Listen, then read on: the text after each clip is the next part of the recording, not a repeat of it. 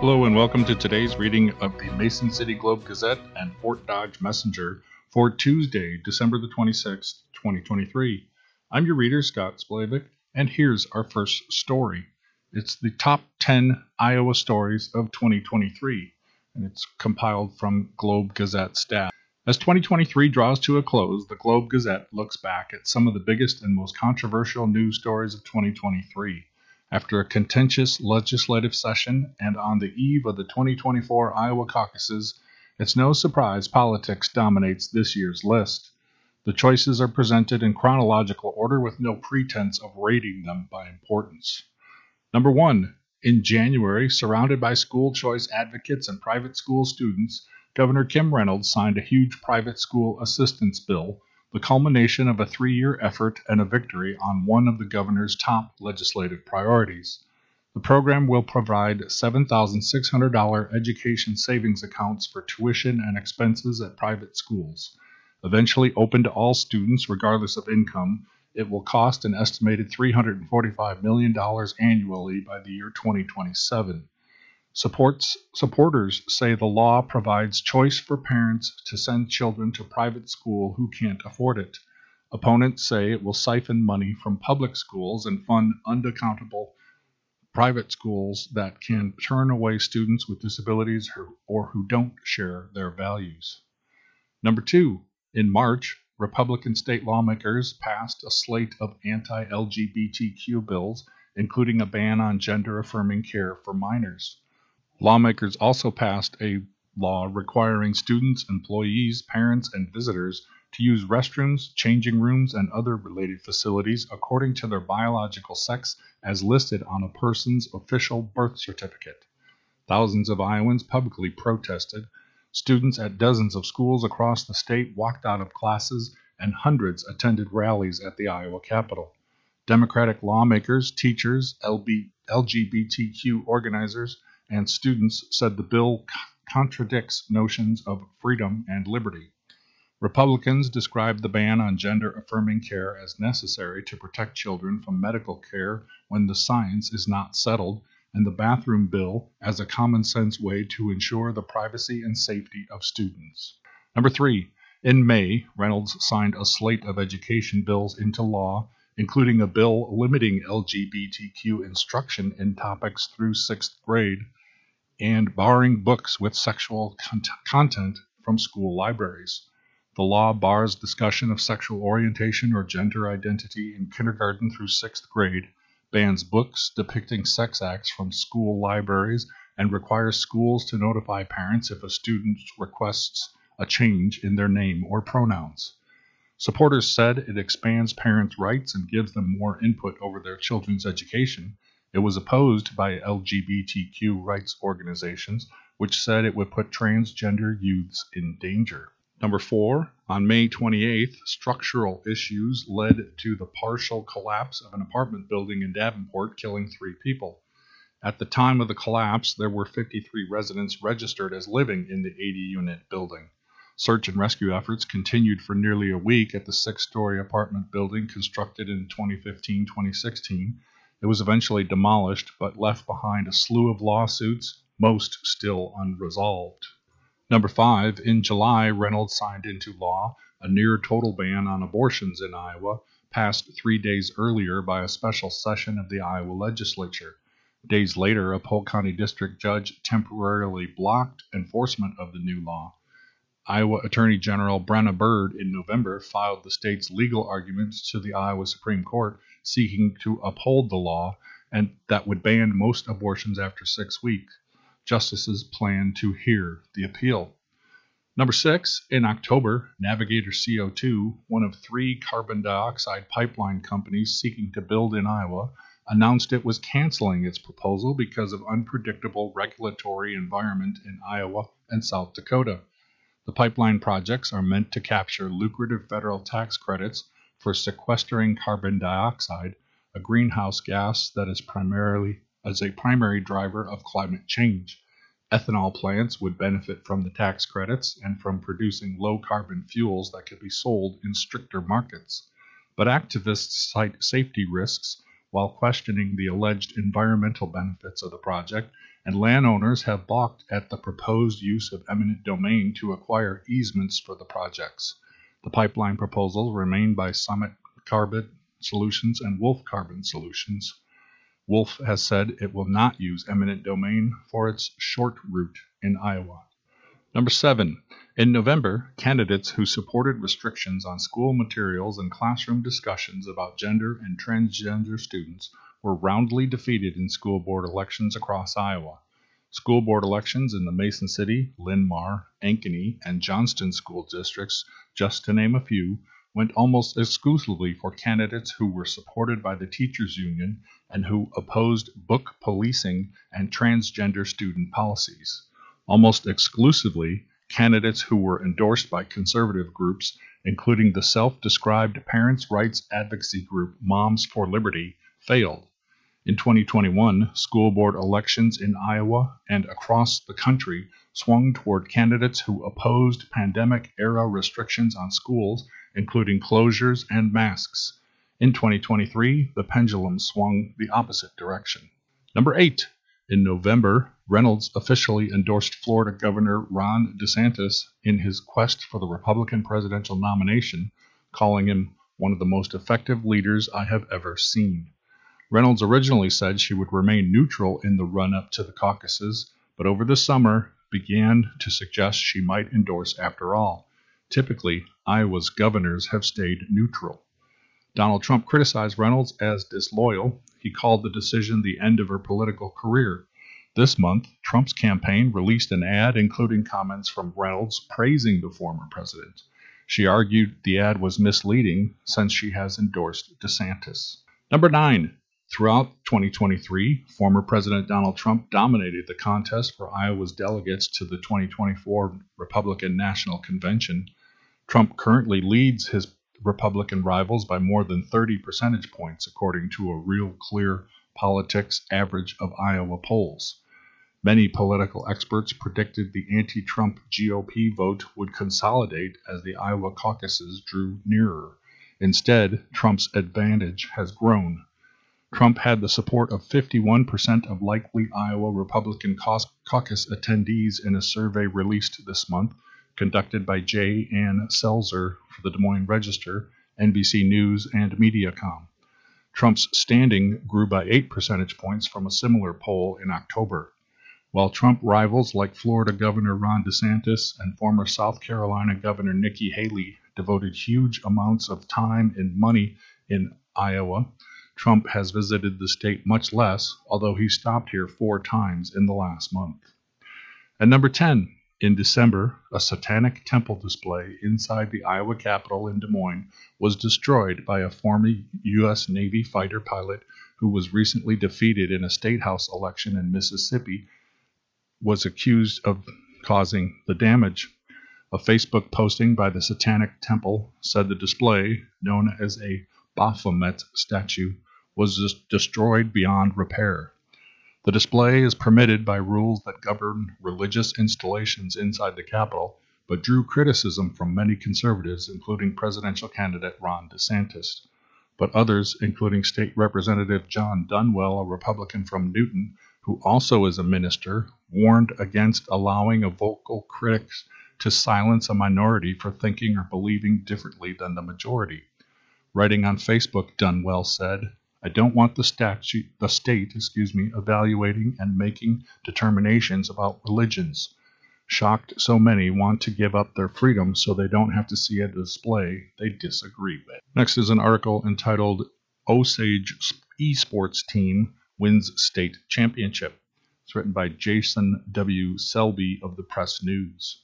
Head esports coach Chris Kyle wears many hats. Recently, he led the Osage Community High School esports team to a state championship, its first ever. He is also in his first year as head football coach. When he is not piloting the Green Devils on the gridiron, he is a math and computer science teacher, the National Honor Society advisor, and a father of 3. Osage math teacher Jeremy Q is assistant coach. Kyle led the founding of the esports program 5 years ago. 2 years ago, it became an official school athletic program. This year, it won the title. Kyle graduated from Dyke, New Hartford in 2007.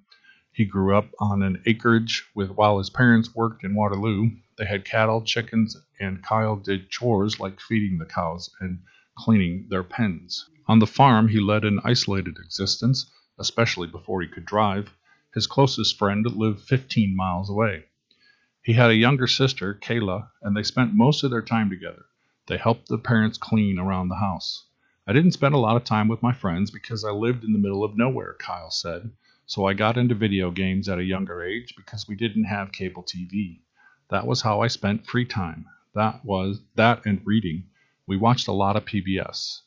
My parents were big on respect. Do what you're told and work hard. Whatever you do, put 100% effort into it.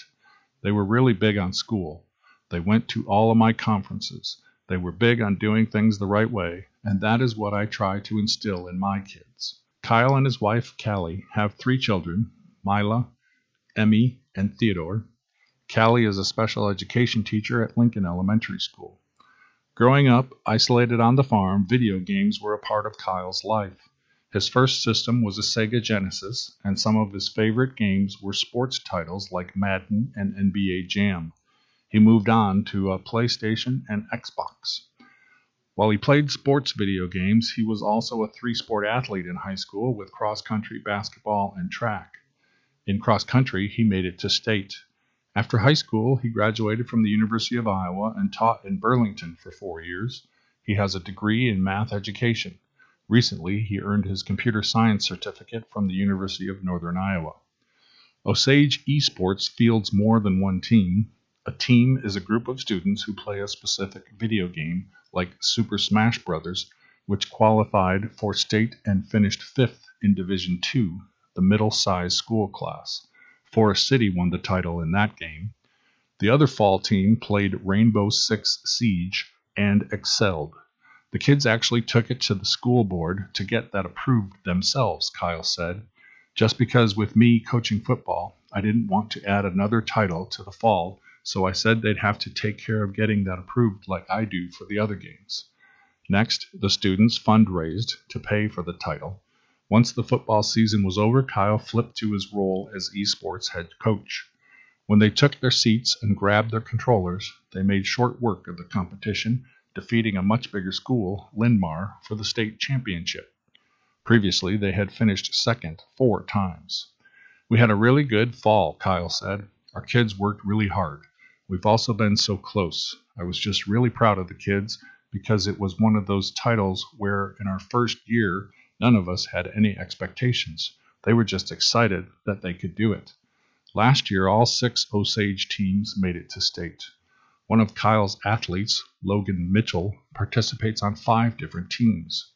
He lets us take care of our team for the most part, Mitchell said of Kyle's hands-off approach to coaching. He's always at our matches, trying to help out where he can. He's very understanding. If you have a problem, just tell him, and he'll make it work. The esports lab in the school, right across the hall from Kyle's classroom, was finished in August of 2022. It's an impressive setup. This room gives the kids a home, he said. It allows us to have a space that's our own. We're thankful to our donors and our sponsors. Each team has a captain, the student with the most expertise. They talk about strategy leading up to a match. With all of his teaching and coaching and parenting, Kyle does not have much downtime. He also helps coach oldest daughter Mila's 5th grade basketball team. He takes his children to the esports lab and to football practice just to spend more time with them. He teaches them the importance of teamwork. Mila is also a dancer. I think it's just trying to be really intentional when I'm home, he said. Just trying to be dad, not trying to get caught up in some of the other stuff. I try to be at as much of my kids' activities as I can. My wife is a saint. She carries a lot of the heavy lifting during the fall. Kyle is also trying to get a middle school esports program started. We want to keep creating opportunities for kids, Kyle said. Our next story is entitled Mason City Man Sentenced in Federal Drug Case. This is written by Lisa Groet of the Globe Gazette. A man who sold methamphetamine in North Iowa was sentenced December 15th to more than 8 years in federal prison. According to a press release, 32-year-old J. James Eden of Mason City received the prison term after a January 13, 2023 guilty plea to conspiracy to contribute a controlled substance. In a plea agreement, Eden admitted that between 2020 and 2021, he and another man conspired with others to distribute 500 grams or more of a mixture containing a detectable amount of meth. Eden further admitted that in September 2021, he distributed more than 50 grams of ice meth in the Mason City area. Eden was sentenced in Sioux City to 100 months imprisonment and was ordered to pay a mandatory special assessment of $100. He must also serve a 5-year term of supervised release after the prison term. There was no parole in the federal system. Now we'll turn to the opinion page, and we come to an opinion. It's another view, comes from the Las Vegas Review-Journal, and it's entitled, "Rich Paying Fair Share Will Not Fix U.S. Debt." Profligate spending has pushed tax receipts up 28% of GDP, the highest since 1965. In his New York Times newsletter, business reporter Peter Coy in September argued that the only real solution for the nation's rising debt crisis is more tax revenue. In other words, the government needs to take more money from Americans who work for a living. Coy, to his credit, does acknowledge that many of those who hold a similar opinion rarely admit. This would require more than just the rich paying their fair share. To address a problem of such magnitude, the debt now rushes towards $34 trillion. Taxes will have to go up on a sizable chunk of people in the top half of the income distribution. Not just on the dastardly 1%ers, mind you.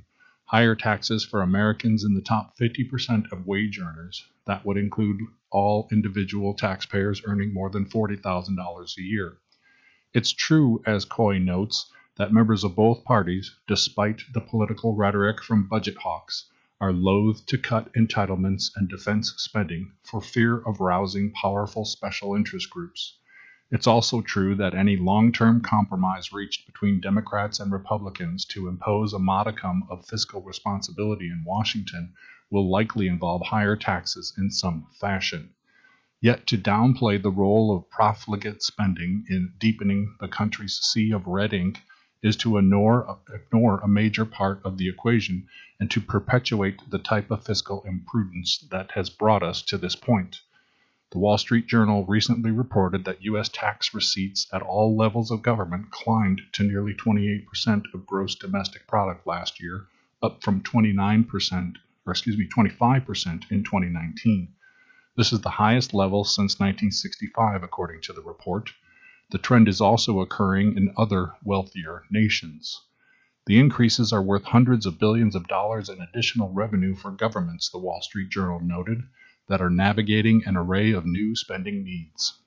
In the face of progressive dogma blaming tax cuts for soaring deficits, just a few years after the Trump tax reform became law, federal income tax collections set new records in both fiscal 2021 and 2022, hitting almost $5 trillion in the latter. But what those who turn a blind eye to the spending side of the ledger overlook is that many Americans might be more comfortable sending a higher portion of their earning to Washington if they felt that the federal government would spend those contributions wisely and efficiently. As it stands now, they have no such confidence. An actual commitment to fiscal responsibility, spending restraint, would be a start. Cries of poverty from the federal government evaporate under even cursory scrutiny. No matter how much cash flows into the U.S. Treasury, it is never enough, nor will it ever be. And an opinion from Froma Harrop, who lives in New York City and Providence, Rhode Island, and writes for Creators Syndicate. It's entitled, "What Do We Really Mean by Affordable Housing?" It's been said by conservatives and liberals, America faces a crisis of affordable housing, and the way out of it is to build more houses.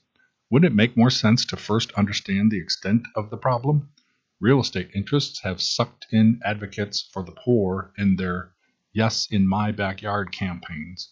Their mission is often to bulldoze through the zoning laws that ensure a neighborhood's quality of life. Many residents in America's homeless encampments can't afford anything. New units might provide rent relief for some working class tenants down on their luck. Others have problems that go beyond matters of supply and demand. Yes, in my backyard schemes can get pretty outrageous. A developer in New York City recently punched through local zoning laws to build an 80-story billionaire skyscraper near Manhattan's staid Sutton Place. The area was already full of 20-story apartment buildings, but this guy got permission to break through the height limits in part by offering to create some affordable apartments, which happened to be miles away in Queens. In the meantime, he displaced about 80 families, most of whom lived in the old walk-ups that actually did provide housing at working-class rents. Often gone, too, on such projects are the little street-level shops, the florists, and the shoe repairers, which preserve a sense of place. Conservatives frequently tout Houston as a model for affordable housing, crediting its lax zoning laws. The larger reason is that Houston is surrounded by Texas. It can spread into the prairies and gently rolling hills. San Francisco is surrounded on three sides by water. What happens in this country when people feel priced out of neighborhoods is they create new neighborhoods. High rents in Manhattan sent younger workers into neglected parts of Brooklyn that have since been revived. Gen Z, meanwhile, is reportedly looking at smaller cities where they can find more space at less cost. The destinations include Oklahoma City, Birmingham, Alabama, Indianapolis, Cincinnati, and Louisville, Kentucky. That trend should take pressure off the very expensive big cities while breathing new life into some very pleasant metros and fine housing stock, places that earlier generations had bypassed. In the suburbs, single-family homes have been built on large lots, originally intended to keep out poorer people, and some zoning rules that forbid duplexes, two-family homes, make little sense. Converting a garage into a granny apartment shouldn't be a problem. Good arrangements can be made for filling in some low-density areas, especially near public transportation.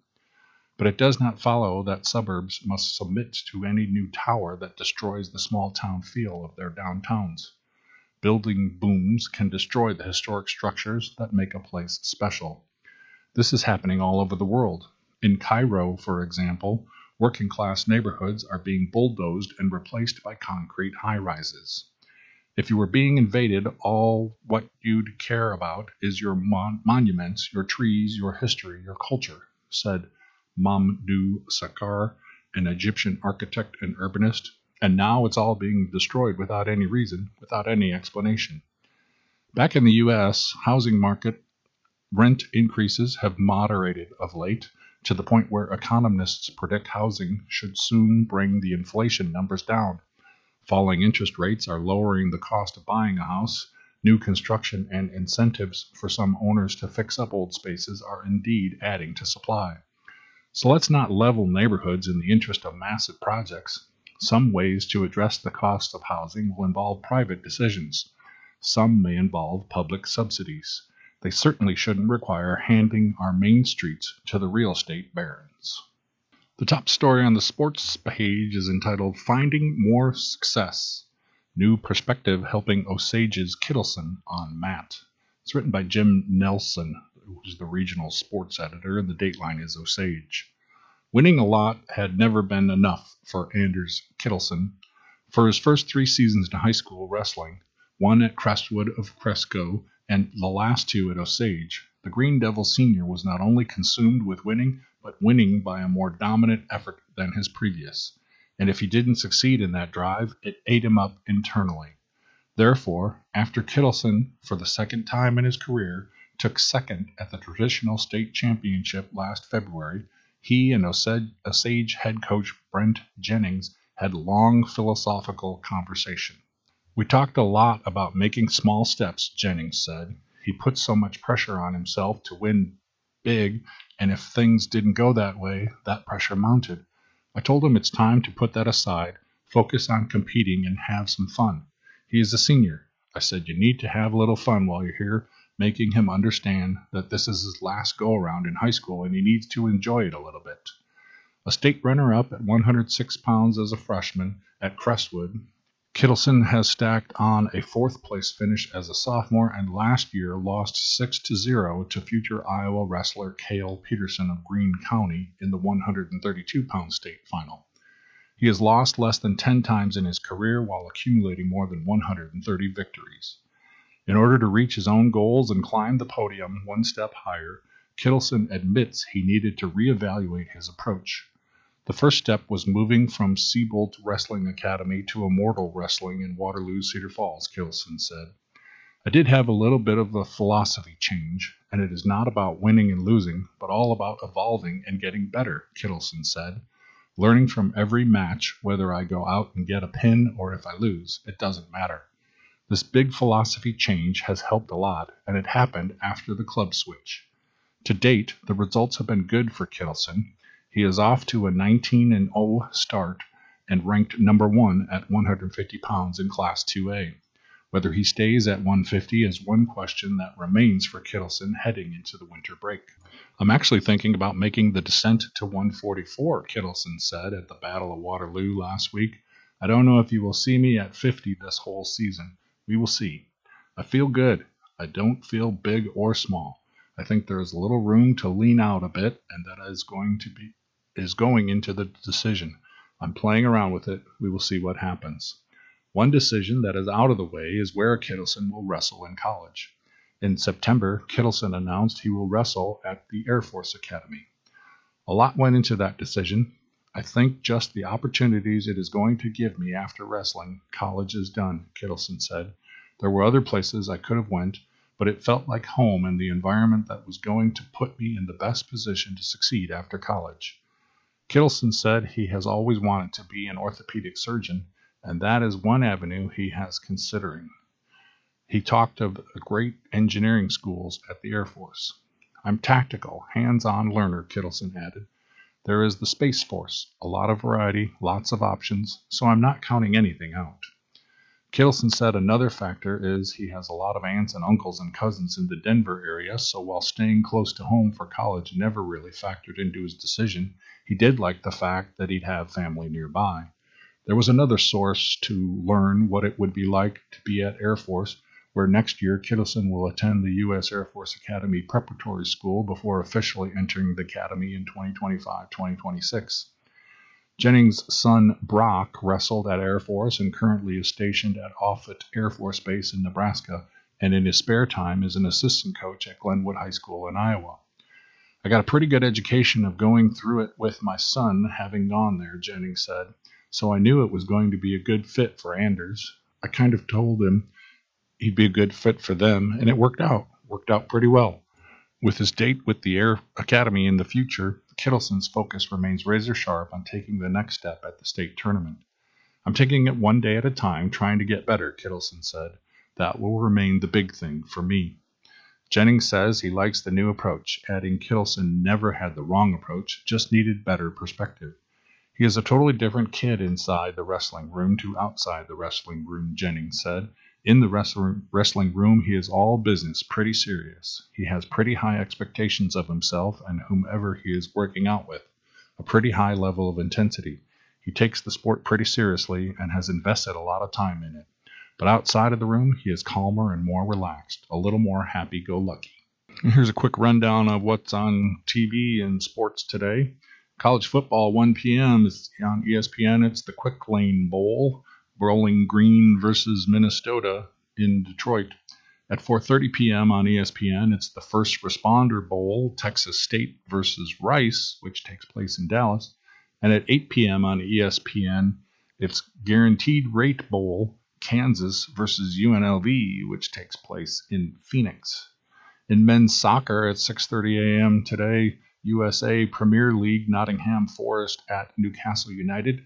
9 a.m., USA Premier League Fulham at Bournemouth. At 11:30 a.m., USA Premier League Liverpool at Burnley, and at 2 p.m. on the USA channel, it's Premier League Aston Villa at Manchester United. You are listening to the Mason City Globe Gazette and the Fort Dodge Messenger on IRIS, the Iowa Radio Reading Information Service for the Blind. All material heard on IRIS is intended solely for the use of the blind and print disabled. I'm your reader, Scott Splavik. If you have any comments on this or any other IRIS program, please give us a call at area code 515-243-6833. Now we'll move on to the Fort Dodge Messenger. The top story is entitled Lions Club Helps Kids See Clearly. Volunteers did more than 1,000 screenings this year. It's written by Kelby Wingert. With all medical conditions, it's best to catch them early, and that's exactly what the Iowa KidSight program does with young children's vision through early and annual screenings. Locally, the Fort Dodge Lions Club travels to area schools and daycares to perform vision screenings for children from 6 months old through kindergarten.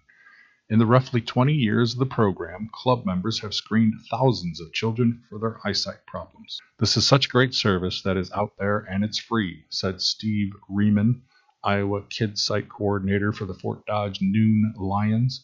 I just don't know how to describe it other than it is a gift for us to do it. The Iowa KidSight program is a joint project of the Lions Clubs of Iowa and the Department of Ophthalmology and Visual Sciences at the University of Iowa Stead Family Children's Hospital.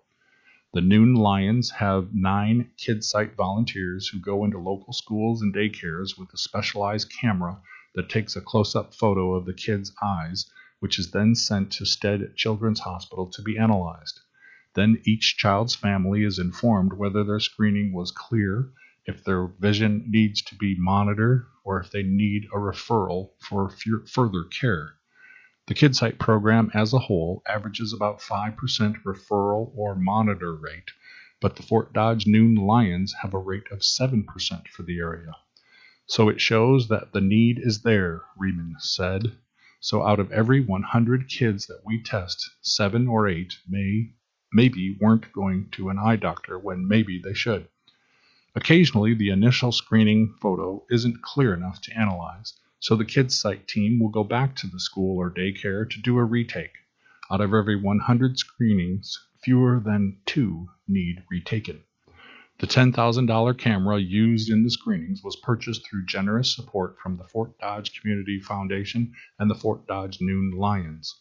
Riemann said, overall, the screening events take about 90 minutes to get all the children through. Most are fascinated by the camera equipment, he said. They screen infants and children at 25 sites in Webster, Calhoun, and Hamilton counties from late August through Thanksgiving. While most testing is done in the fall, it is a year-round program, and schools and daycares in the area can contact the Noon Lions Club to schedule a screening event. Participation in KidSight is voluntary and free. We enjoy doing it because it's a quality of life thing, Riemann said. We enjoy the interaction with the kids. We have excellent rapport with the nurses, the administrators, the daycare directors. It just flows so smoothly. The Lions Club motto is We Serve, and KidSight embodies that mission, Riemann said. To me, this is service, he said. Providing something to someone is what drives me, and I feel that's what drives our club. Since the program began in the early 2000s, the Fort Dodge Noon Lions have tested more than 12,000 children and have been recognized for being one of Iowa's KidSight's most active volunteers. We feel that as a club, this is probably the most valuable service that we provide, and we're just glad to do it, Riemann said. We want to find a way to grow the program if we can, because there's daycares out there that may not use us, and we want them to be aware of what we do. On October the 16th, the Noon Lions reached the milestone of testing 1,000 kids for the third consecutive year. They were projected to reach 1,175 by the end of 2023. Riemann personally feels that KidSight is an important service for the area children and families. Having had 2 daughters who are now adults, we always wanted to make sure that their health was good and that things were going well for them, he said. This gives the kids a step up on making sure that they can stay with their peers and not fall behind. Our next article is entitled Twin Lakes Property Dispute Headed to Court. County in Legal Battle with Residents. It's written by Bill Shea. Dateline is Rockwell City. Calhoun County has taken multiple property owners in the Twin Lakes area to court, hoping to resolve a property dispute that has been simmering for about 5 years. At issue is land between the east edge of Twin Lakes Road and the high water line of North Twin Lake. The county government asserts that the ground is public right-of-way. Residents insist it is their private property and has been for decades. The landowners and the Calhoun County Board of Supervisors have been going back and forth over the issue for a few years. The latest development occurred this month when the county filed a petition in Calhoun County District Court asking a judge to declare the disputed land is public property. Calhoun County would be doing a disservice to the citizens of Calhoun County by continuing to allow a few private landowners to continue free use of county property, said Assistant Calhoun County Attorney John C. Worden. According to Worden, government claims of land ownership are not limited by the passage of time. That, he said, is different from private claims of land ownership. The petition filed by Worden names 46 defendants, including 44 individuals and 2 trusts. It asks a judge to find that the real estate belongs to the county.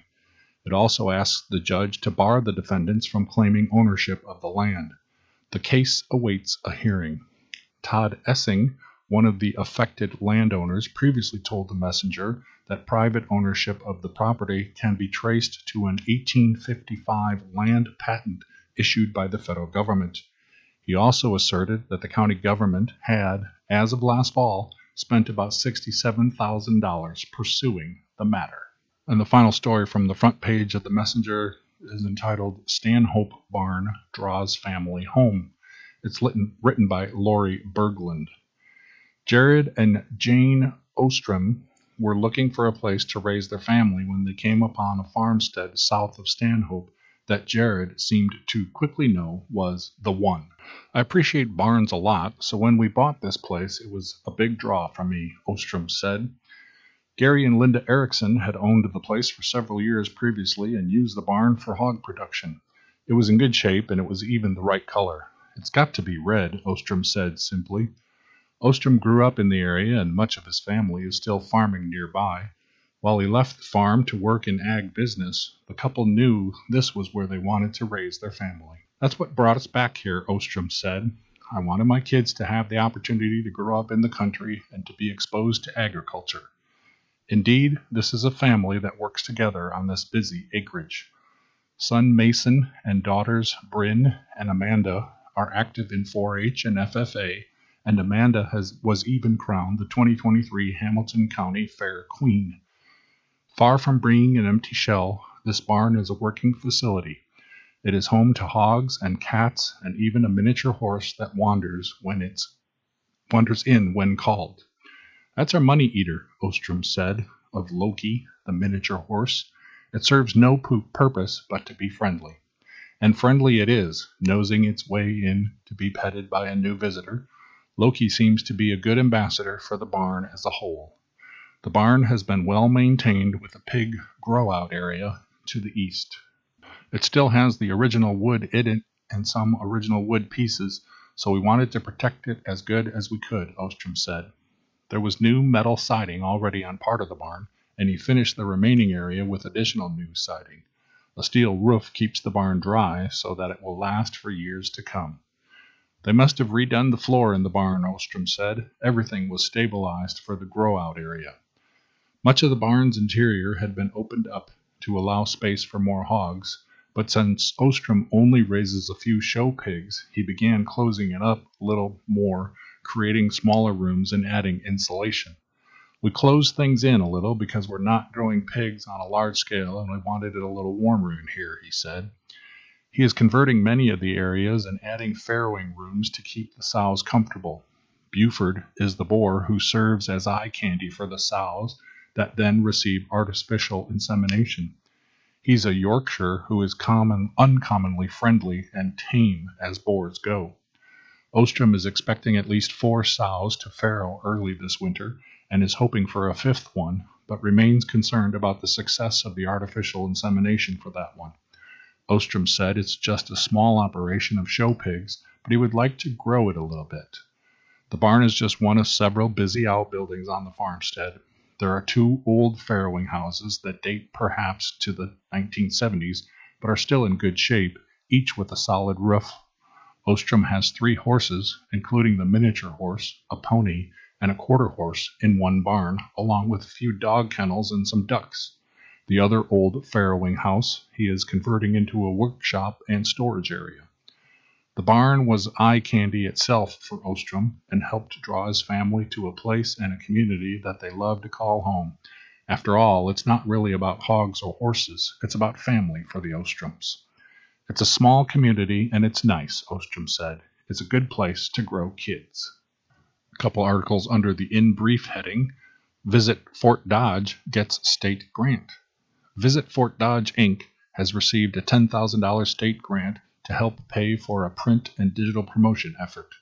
The money will help pay for increased accessibility for the Fort Dodge and Webster County Destination Guide. It will also help pay for a corresponding out-of-state digital campaign. The money comes from the Iowa Economic Development Authority. And Pope Francis denounces the weapons industry. The dateline is Rome. Pope Francis on Monday blasted the weapons industry and its instruments of death that fuel wars as he made a Christmas Day appeal for peace in the world and in particular between Israel and the Palestinians. Speaking from the loggia of St. Peter's Basilica to the throngs of people below, Francis said he grieved the abominable attack of Hamas against southern Israel on October the 7th and called for the release of hostages. And he begged for an end to Israel's military campaign in Gaza and the appalling harvest of innocent civilians as he called for humanitarian aid to reach those in need. Francis devoted his Christmas Day blessing to a call for peace in the world, noting that the biblical story of the birth of Christ in Bethlehem sent a message of peace, but he said that Bethlehem is a place of sorrow and silence this year. Francis's annual Urbi et Orbi to the city and the world speech typically offers a lament of all the misery facing the world, and this year's edition was no different.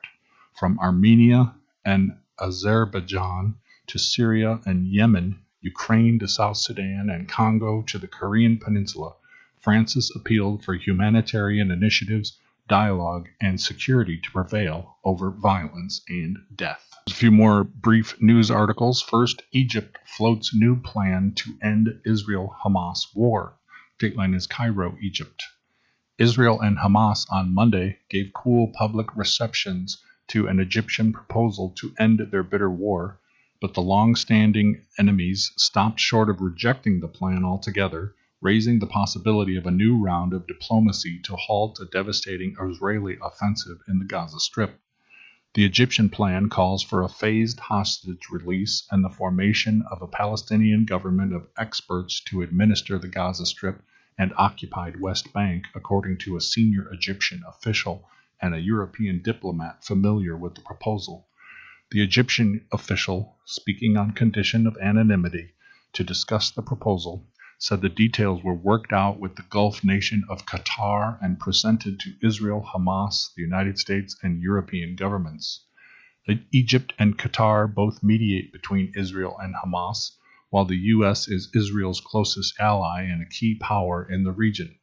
Israeli Prime Minister Benjamin Netanyahu did not comment directly on the proposal, but speaking to members of his Likud party, he said he was determined to press ahead with Israel's offensive, launched in response to an October 7th Hamas attack on southern Israel that killed 1,200 people and took 240 others hostage. We are expanding the fight in the coming days, and this will be a long battle, and it isn't close to finished, he said. Next, Ukraine celebrates Christmas on December 25th for the first time. Christmas carried more than spiritual weight for many Ukrainians this year, as the country newly observed it as a public holiday on December the 25th rather than on the later date followed in Russia. The change, enacted in legislation signed by President Volodymyr Zelensky in July, reflects both Ukrainians' dismay with the 22-month-old Russian invasion and their assertion of a national identity. Ukraine is predominantly Orthodox Christian, but the faith is divided between two churches, one of which had long affiliation with the Russian Orthodox Church. The Orthodox Church of Ukraine, which didn't recognize the authority of the Russian Church and had been regarded as schismatic, was granted full recognition in 2019 by the Ecumenical Patriarch of Constantinople, Orthodoxy's top authority. The Ukrainian Orthodox Church, which was a branch of the Russian Church, announced in 2022 after the start of the Russia-Ukraine war that it was breaking ties with Moscow and considered itself autonomous. However, its parishes continue to follow the same liturgical calendar as the Russian Church and will observe Christmas on January the 7th. And migrant caravan in southern Mexico marks Christmas Day by trudging onward. Christmas Day meant the same as any other day for thousands of migrants walking through southern Mexico, more trudging under a hot sun. There were no presents, and Christmas Eve dinner was a sandwich, a bottle of water, and a banana handed out by the Catholic Church to some of the migrants in the town of Ivaro Obregon in the southern state of Chiapas, which borders Guatemala. Migrants spent Christmas night sleeping on a scrap of cardboard or plastic stretched out under an awning or tent or the bare ground. In the morning, it was waking as usual, 4 a.m., to get an early start and avoid the worst of the heat, walking to the next town, Huxtala, 20 miles away. There are 2 obituaries in today's Fort Dodge Messenger. The first is Clara J. Robeson of Fort Dodge, who passed away Friday, December the 23rd at her home. Services will be 11:30 a.m. Thursday, December the 28th, 2023, at the Loftsweiler Funeral Home with Pastor John Elkin officiating. A visitation will be 1 hour prior at the funeral home. And our other obituary is Barbara Ann Goebel, age 82, of Fort Dodge, who passed away on Saturday, December the 23rd, 2023, at the Paula J. Baber Hospice Home in Fort Dodge. Arrangements are currently pending and have been entrusted with Gunderson Funeral Home and cremation services. Now we turn to sports, and the top story is a college football story, and it's entitled Midwest Roots.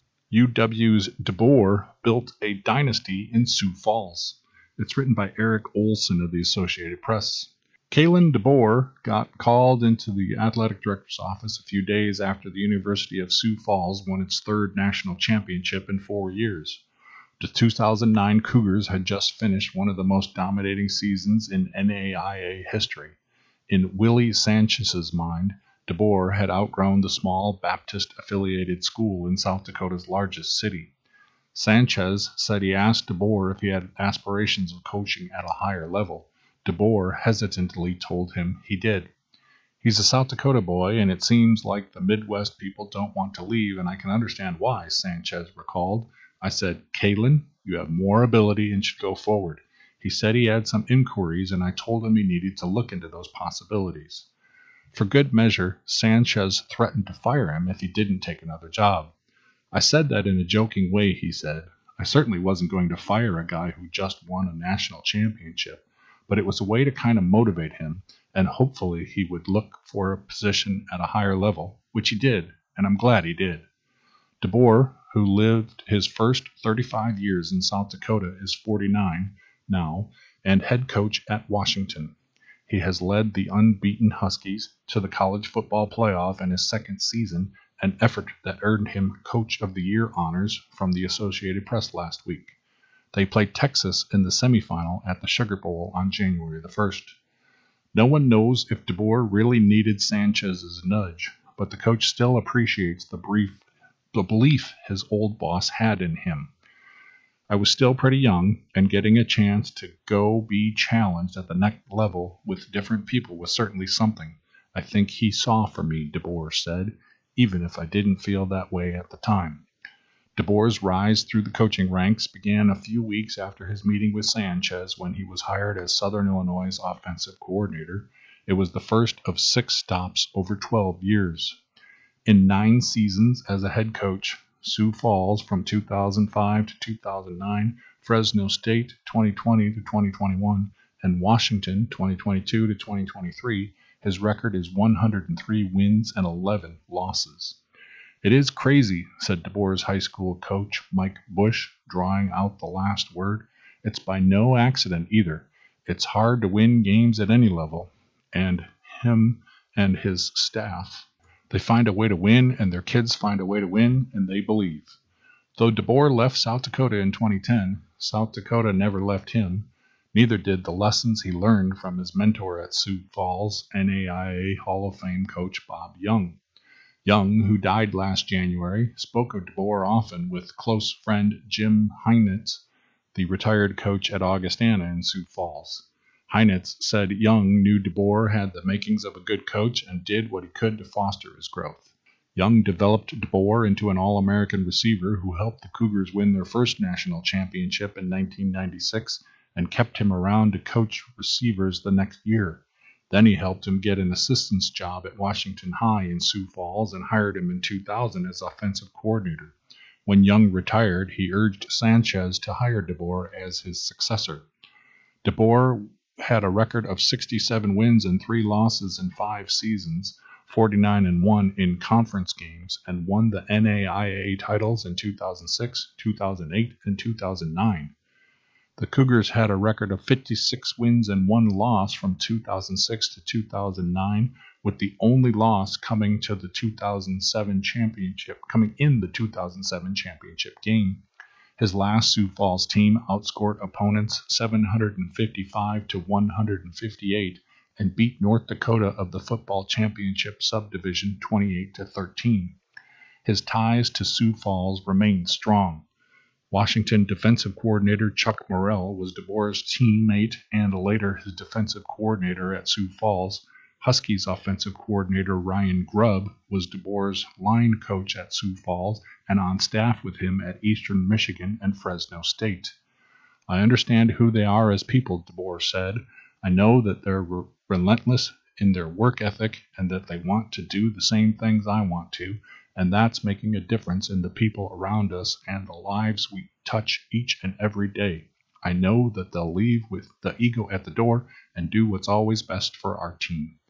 DeBoer grew up in northeastern South Dakota, first in Corona, a population of 69, and later in Milbank with a population of 3,500. His mother, Phyllis Waterfall, worked at a drugstore while raising him and his brother and sister as a single parent. Next, I'll read an article entitled Dodgers Wrestlers Split at Dual Tourney in KC. It's written by Eric Pratt. Dateline is Kansas City. Second-ranked Fort Dodge continued to learn about itself under new circumstances here on Saturday as the Dodgers split duels against opponents from 4 different states at St. Pius X High School. Head coach Bobby Thompson's squad easily handled Mexico, Missouri High School 54-15 and Bentonville, Arkansas High 58-16. FDSH came up short against Oklahoma's top-rated Marlow, Oklahoma 42-29, and St. Pius X, the host school, which is number 1 in Missouri, 39-36. Overall, it was a good experience, Thompson said. We left some points out there and had a chance to win both of the duels we dropped, especially against St. Pius. Not having ranked senior Kane Buttrick and being open at 150 didn't help, obviously. Our guys battled and we performed pretty well for the most part. We grew, which was the most important thing at this point of the season. 5 Dodgers went undefeated on the day. Number 3 senior Drew Ayala, top-ranked junior Coy Davidson, 3rd-ranked senior Demarion Ross, number 1 sophomore Dreshawn Ross, and 9th-ranked sophomore Luke Fierke. I think the biggest thing right now is finding more physical and mental consistency, Thompson said. Do we have the right mental approach? What is our plan? Are we executing that plan? We need to do a better job across the board of thinking ahead and being not just tougher, but smarter wrestlers than our opponents. Fort Dodge returns to action on Thursday, January the 4th at Waterloo East. I'll finish up with an article entitled Chiefs Struggle in Loss. The smell of victory cigars wafted down the tunnel beneath Arrowhead Stadium, straight from the Las Vegas Raiders in the celebratory visiting locker room to the despondent home locker room of the Kansas City Chiefs. For one, the scent of success. For the other, the stench of a sloppy mess. Taking advantage of 2 defensive touchdowns for the second straight week and riding an aggressive mindset that shut down Patrick Mahomes and the rest of the Kansas City Chief offense, The Raiders held off the Chiefs 20-14 on Monday to not only deny their longtime AFC West rival another division crown, but keep their postseason alive.